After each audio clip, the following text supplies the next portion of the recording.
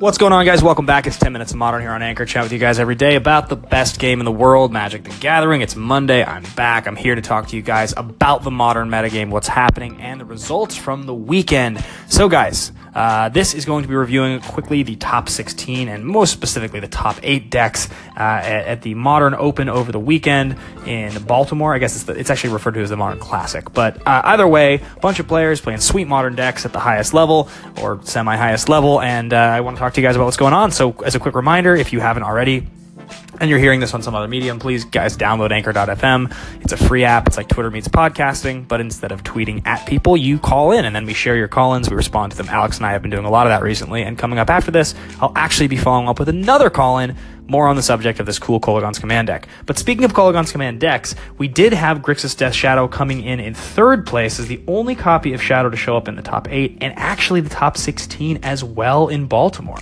which is kind of surprising considering that deck just a month and a half, 2 months ago was like the boogeyman of the format. That was the deck everyone talked about as being the best deck, but consistently now, Grixis Shadow is just showing up as like a 1 of or a 2 of in top 16s. It's not really very dominant. So let's talk about the results. This tournament was won by Kazu Negri playing Counters Company. A pretty standard company deck, nothing really too crazy. A lot of the things we've come to expect now.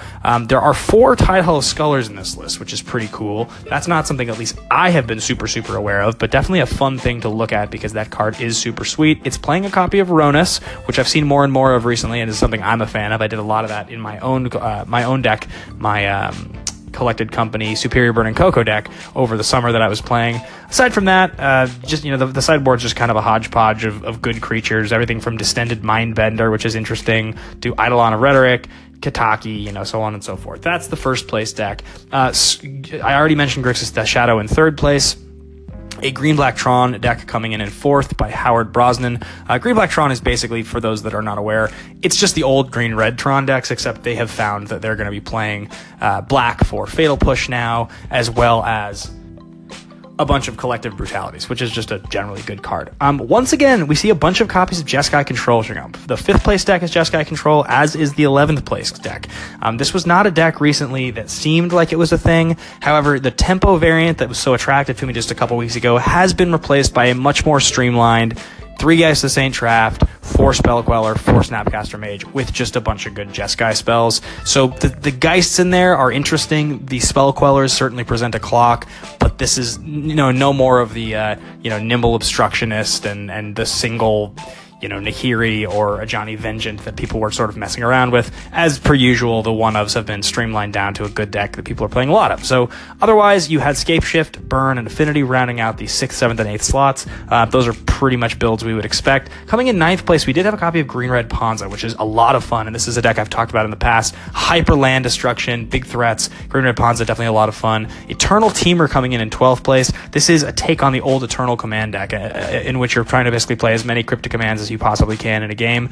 So, you're playing a bunch of Teamer control cards, you're playing Aether Vial, Eternal Witness, Huntmaster. This is a good deck. This is a fun deck. This is a deck, if you like to play spicy stuff, you probably like. I don't think it's actually that good because it's pretty intensive and is very disruptible. It's not that streamlined, but it's a fun deck to be sure. Living End. The most interesting final deck to talk about in here is Esper Mill, piloted by Azim Lyons and coming in 14th place.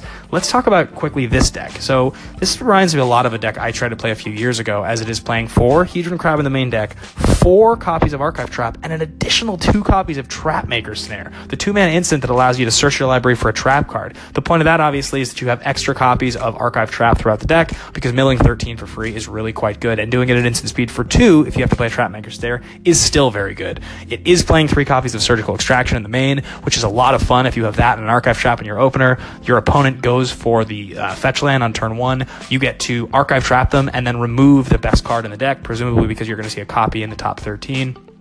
Aside from that, 4 Glimpse the Unthinkable, cards we've come and know to expect in mill decks, Ensnaring Bridge, 4 Mesmeric Orb.